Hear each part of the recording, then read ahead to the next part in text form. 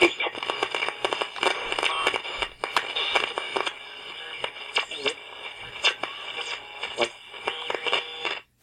everybody, and welcome to the 5 Bytes Podcast. I'm your host, Rory Monahan. The podcast, as always, is brought to you by my sponsors. Liquidware, the innovator in adaptive workspace management solutions. And also by PolicyPak Software, where you use Group Policy or MDM to remove admin rights, manage and lock down applications, Java, browsers, and mitigate ransomware, plus more. And also by Goliath Technologies, who help IT pros be proactive and anticipate, troubleshoot, and prevent end-user experience issues regardless of where IT workloads or users are located. If you enjoy the show each week, you have these great sponsors to thank. And now for some news. This week, Microsoft unveiled Windows 365. You may recall last week, and on a couple of the other previous episodes of this podcast, I talked about a potential cloud PC offering and the fact that it was anticipated that it would be revealed this week. Well, it certainly was. As anticipated, this Windows 365 has been designed to provide a monthly pricing structure that includes all license entitlements, usage, and compute. This is very important because current offerings like Azure Virtual Desktop or just pretty much anything running a virtual machine within Azure can be a little erratic in terms of pricing, since your compute can fluctuate. It's very difficult to know what it is you're going to end up owing at the end of the month, or spending by the end of the month. With Windows 365, you just pay the same flat fee per user each month. Something I'm not sure of is whether or not a subscription can be paused and then picked back up or not. Like, for example, if one of my employees needs to take a long-term leave, how do you handle that for the desktop subscription? Do you still pay for a desktop that no one is using? That's a little unclear, and I guess more will be revealed as the offering gets launched. Unfortunately, they did not reveal that information or really much about the pricing either, and they say that will all be revealed on August 2nd when Cloud PC and Windows 365 is launched. Having said that, The Verge reported on a screenshot shown during the demos that seems to show at least one desktop configuration and its price. It was a business desktop with 2 CPUs, 4 gigs of memory, and 128 gig of storage, and it showed as $31 per user per month, which that's a pretty basic desktop, and $31 per user per month is a little on the pricey side in my opinion. Now, it was pointed out that this is not the cheapest possible option, and you could see that on the screenshot even. As you could see, there's an option to go down to 1 CPU, 2 gigs of memory, and even smaller storage, which that would not be a very performant desktop. Microsoft revealed some of the desktop configurations available for business customers who have 300 or less users and enterprise customers with larger workforces. The specs range from 1 CPU, 2 gigs of memory, and 64 gigs storage, which they say could work for frontline workers, call centers, education, training, CRM access, and allow access to Office Lite, which is the web-based Office 365, the Microsoft Edge browser, OneDrive, and lightweight line of business apps like call center web apps, and also you get Windows Defender support. So very, very much a task worker. I don't know if I'd even be confident with a desktop of that spec for a task worker, but that option is available. The high end at the moment at least seems to be 8 CPUs, 32 gigs of memory, and 512 gig storage. They say that could be suitable for software developers, engineers, content creators, and design and engineering workstations. That could include Microsoft 365 apps, Microsoft Teams, Outlook, Access, OneDrive, Adobe Reader, Edge, Power BI, Visual Studio Code, line of business apps, plus you also get the Windows Defender support. And even on the high end, I mean, they say design and engineering workstations and content creators. I don't know if I'd be giving that kind of desktop to those types of workers either. They didn't mention any GPU support, so that could limit some of those workers depending on the apps and the workflows that they use day to day. Personally, I think a beefy desktop that can be configured for remote access, like a physical desktop, could be a better option for some of those outliers. Now, for just general power users who are not necessarily using graphic intensive applications, certainly that high spec would definitely work for them. During the launch event, they did talk about being able to resize the desktops, as well as the potential to have desktops resize automatically, plus the possibility to give users an option to resize the desktop themselves, which obviously you might only want to give that to executives or certain people because that's going to change the billing for the month too. Might be better to set it and then let them come to you and ask to get the desktop resized rather than allowing to automatically do it or to actually allow users to self-service and do it. It's not just this flat pricing model that makes this different to Azure Virtual Desktop. The Cloud PC is purely one-to-one, so there's not going to be a multi-session Windows 10 option available by the looks of things. One good or bad thing with the one-to-one approach is that it's more like a traditional physical desktop that you give to a user. It really is like a personal computer. It is persistent, and you don't need profile management. Scott Manchester from Microsoft did a brief demo showing the provisioning of these cloud PCs using Microsoft Endpoint Manager, showing that you could select to build the desktop with a set spec and using an image available in the Azure gallery, or you could select to use a custom image. You can also use MEM for patching your desktops, for deploying applications, setting policies, and more. So this is obviously a big mental shift for anyone who's used Azure Virtual Desktop. As the name suggests, it's more like managing a regular PC. You build it and then it's a persistent desktop that you'll need to manage from that point on, rather than with a non-persistent tearaway pool desktop, you make a change to an image that's centrally managed and then just kind of tear away or recompose those desktops at log off or at a set interval or schedule. So kind of different if you're used to maybe Citrix or VMware Horizon, where you recompose desktops, or PVS, just reboot with the new vDisk or new version attached, or MCS with Snap. It's a very different way of thinking. It's more like the traditional physical PC. The cloud PC should be pretty resilient since it's running on a cloud infrastructure and has been built with a zero trust approach. Now that zero trust approach is kind of from architecture or infrastructure design standpoint. Doesn't necessarily mean that the desktop itself is going to be bulletproof once you put users on there. I would recommend you use something like PolicyPak Least Privilege Manager to secure the actual OS and the desktop itself. And then you can be pretty happy because you'll have a secure desktop plus that zero trust for the infrastructure and the intertwined dependencies.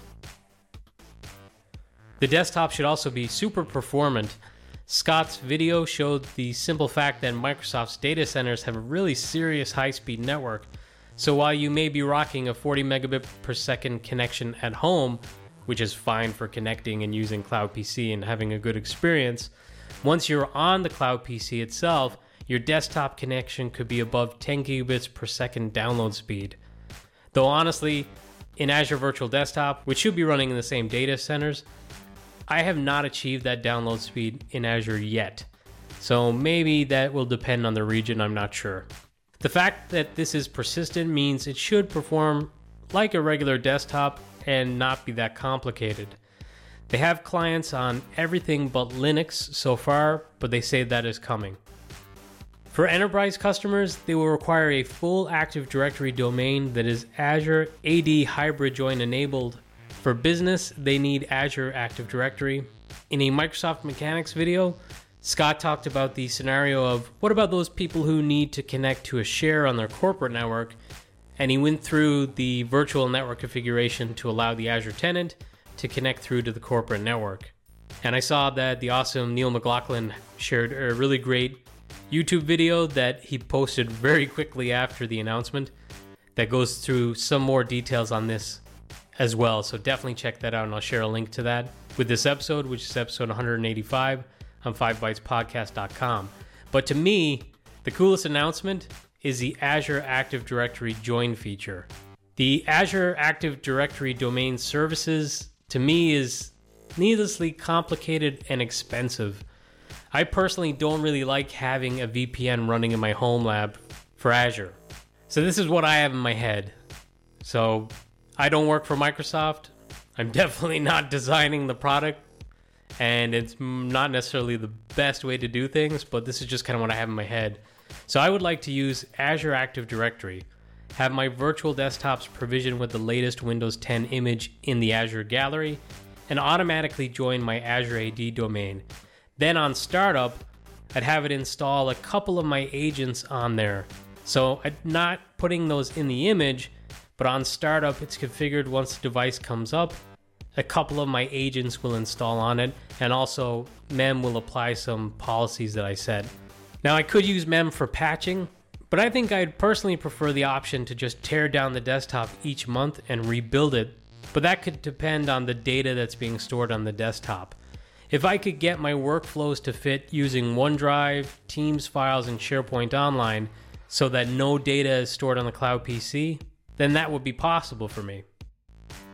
I'd also need to do away with dependencies on archaic technology like map network drives so that I could tear away the need for that VPN connection, which would require me to pay for that resource consumption outside of the flat fee for just the desktop. And I kind of like the approach of tearing away the desktop each month and just having a rebuild or reprovision with the latest gallery in the image that should include that month's patches, because it will be like a brand new build each month and a refreshed desktop. So any rot that might creep into the desktop is also wiped away and it's a clean slate. But that's not necessarily a hard requirement. It's just something that I would like. It doesn't sound like that's what they expect you to do with this cloud PC offering. I think it sounds like you'd manage it just like a physical PC and you wouldn't need to rebuild it regularly. You would just manage the patches with Mem each month, which is okay. I mean, people are used to that. Administrators all over the world are patching PCs that way, so at least it's familiar to people and it should be easy to do for most. But for me, I mean, even though you're just paying a flat price, I mean, you could just leave the desktop powered on all the time and just connect to it quickly whenever you like, I guess.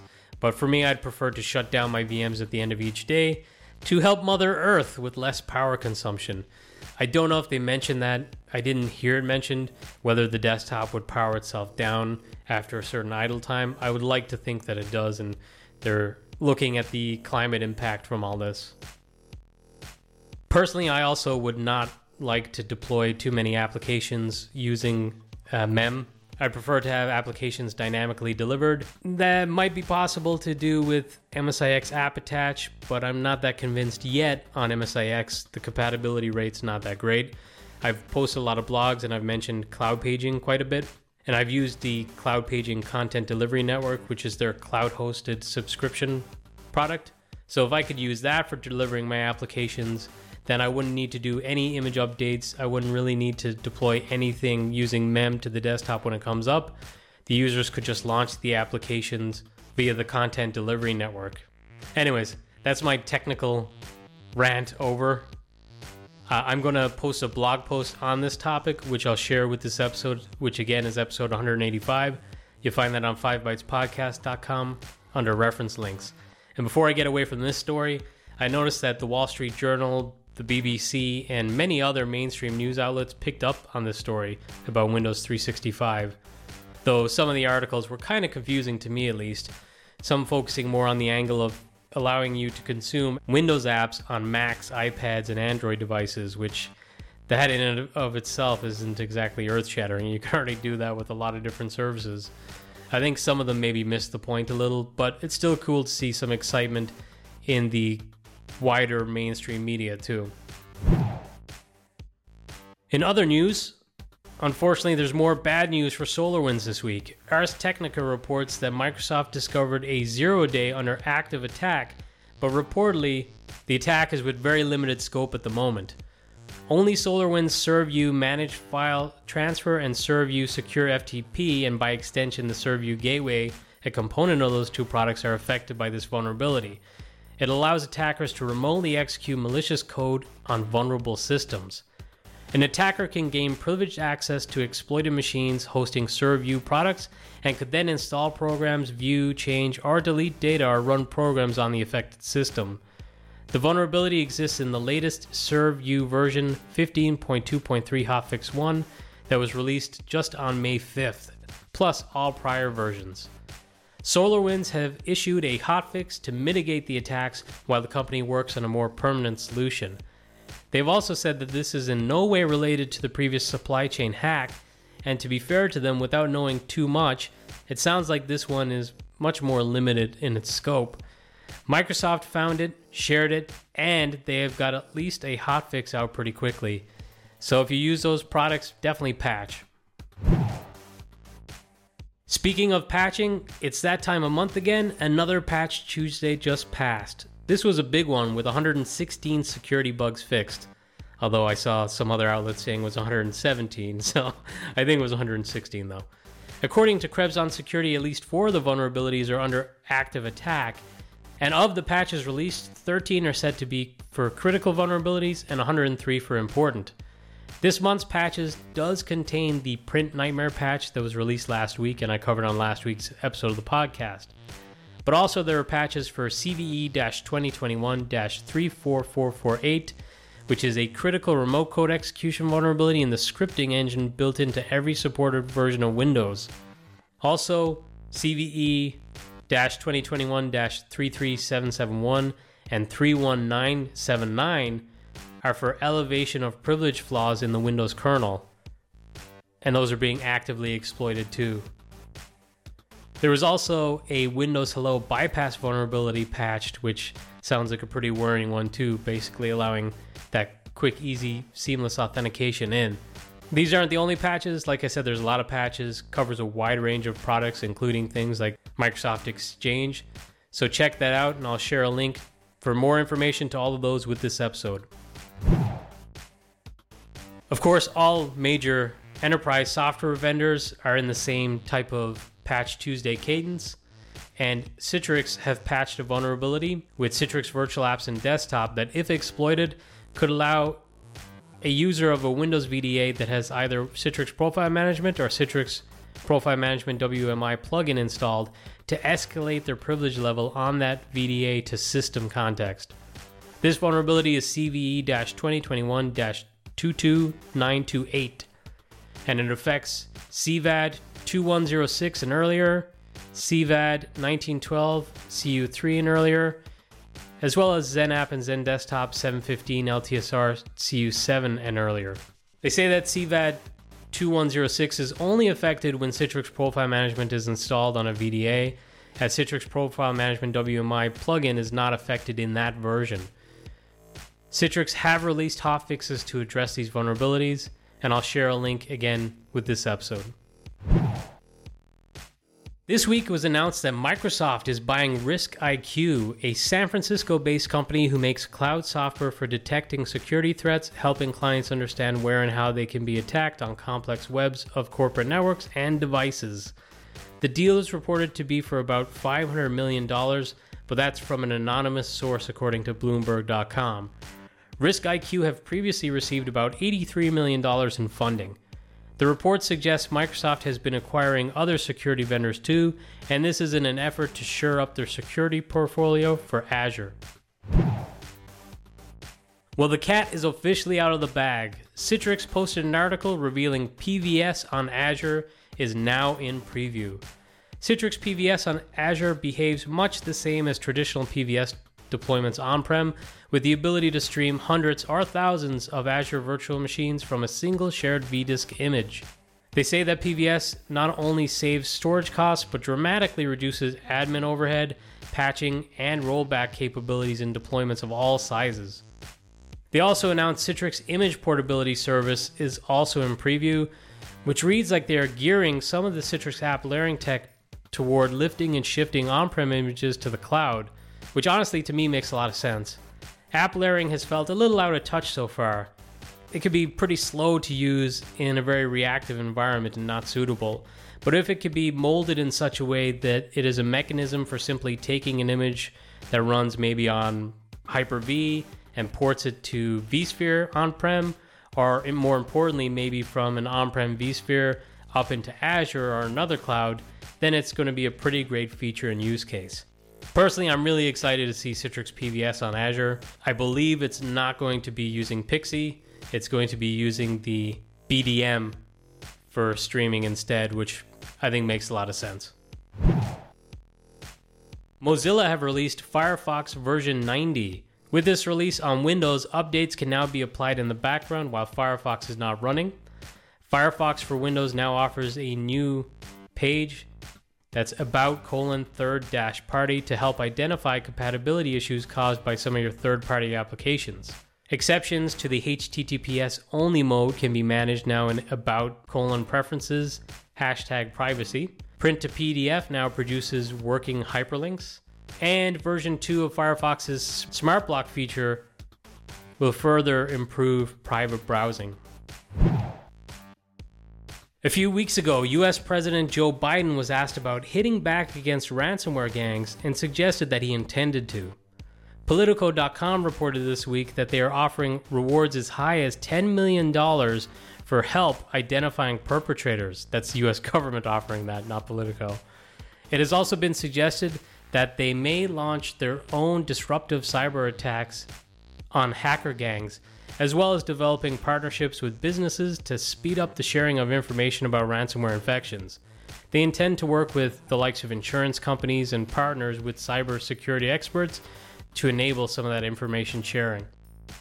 It was also reported that they are already promoting digital resilience among critical infrastructure companies and working to halt ransom payments made through cryptocurrency platforms and coordinating activities with their US allies. The story on this caught my eye due to how those in the cybersecurity community were responding to it on Twitter. It was overwhelmingly positive, and it seems most believe a counterattack like this to these gangs is the best way forward. I think this approach is receiving support because, as I covered on previous episodes of the podcast, it is impossible to extradite these cyber gangs from some of the countries they're based out of. And on that topic, there was a fascinating story in Technology Review this week that gave a deep dive into global efforts to tackle some of the most notorious cyber gangs, including details of a raid that went badly when the FBI worked with Ukrainian and Russian officials to arrest some of the more prominent gang members, only to find, due to corruption within the ranks, the criminals were just released soon afterwards and went right back to hacking again.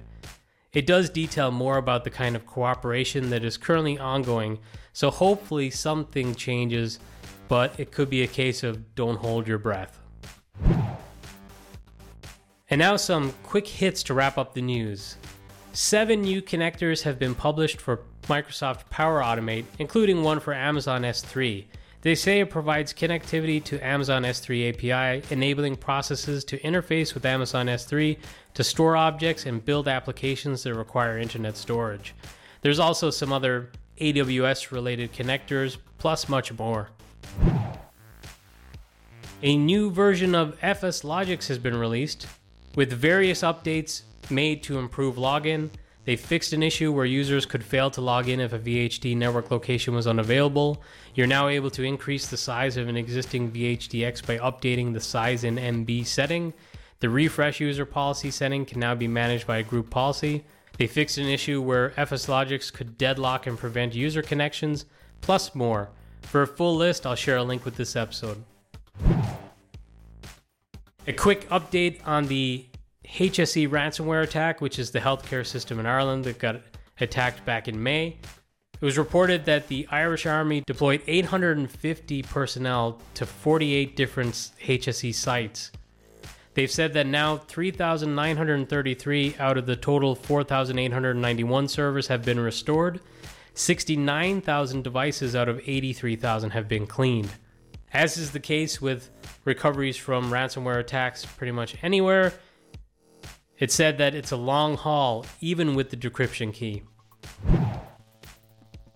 The Windows 11 Insider Preview has received its first update, which includes a new entertainment widget available. There's new context menus and other right-click menus that have been updated to the new acrylic material, that kind of glassy look and feel. They said that they're testing the usability of a split button for making new folders and files in File Explorer. And there's also taskbar previews. When you mouse over open apps on the taskbar, they've been updated to reflect the new visual design of Windows 11.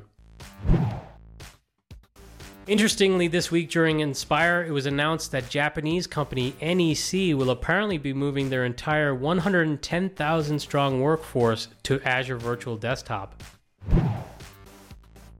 The awesome Evergreen module by Aaron Parker has been updated to now include apps like Camtasia, Snagit, Postman, Tableau Reader, Tableau Desktop, and more. And the equally awesome Dan Goff has updated his Nevergreen module to include some great tools like AppVentix, AppVManage, TM-Edit, and more. Plus, there's been some fixes made too, so check that out. And now, a hot job. ControlUp are looking for a professional services engineer based in Europe. Responsibilities include professionally representing ControlUp values at all time, maintaining current knowledge of the ControlUp product portfolio, being a trusted advisor to both colleagues and customers, help customers to succeed by solving their challenging technical problems from design through to production operations, provide regular transfer of information presentations to customers, and kind of the boilerplate for a professional services engineer. They do say that travel to customers is expected at least 25%. Requirements include 10 plus years of experience in IT, 5 plus years of customer-facing professional services or VDI administration, fluent speaking and writing in English, strong VMware or Citrix experience, strong Windows Desktop OS admin experience, proven technical background, positive attitude, and being very customer-centric. Plus, there's some nice-to-haves like the MCSE, maybe CTP, VCP, and those kinds of awards and certifications. And now, this episode's scripts, tricks, and tips. James Kindon had a blog post on how to work with Azure Shared Image Gallery when using Citrix MCS, which is a great idea for all the reasons why I feel I would prefer to do that with Azure Virtual Desktop and Cloud PC that I mentioned earlier. I really think that's a great way to streamline things. I know that it's easier said than done because there's these archaic technologies being depended on and maybe some applications that it makes more sense to put into an image, but it is an achievable future and it's something that I'd like to work toward. And if you use Citrix MCS, this could be a great starting point and just kind of getting your toes wet with this one. And finally, once again this week, Sarah Lean, the techie lass, had a great blog post on exporting a list of your apps from Windows Package Manager, or WinGet as you may know it, and then just taking the resulting exported JSON and importing it in via WinGet elsewhere. So if all your apps are installed with WinGet on one machine, you can export that list and then just move to another machine that doesn't have any of your apps installed on it and just quickly import and install those applications with a single WinGet command. Sounds awesome. Well, that's it for another episode of the podcast. Next week, on Friday the 23rd, I'm going to be hosting the first ever Cloud Paging user group. If you're not familiar with Cloud Paging and you'd like to learn more, you could sign up. If you're already familiar with it and use the product and want to share your insight with us, definitely come along. And if you just want to know a really awesome, probably the best way to deliver Windows applications, come along. It's got an unbelievably high compatibility rate. If you've struggled with things like AppV in the past or different virtualization technologies that had limitations, this is completely different and you can learn about it more at the user group, and I'll share a link to that with this episode too. Thanks so much, everyone.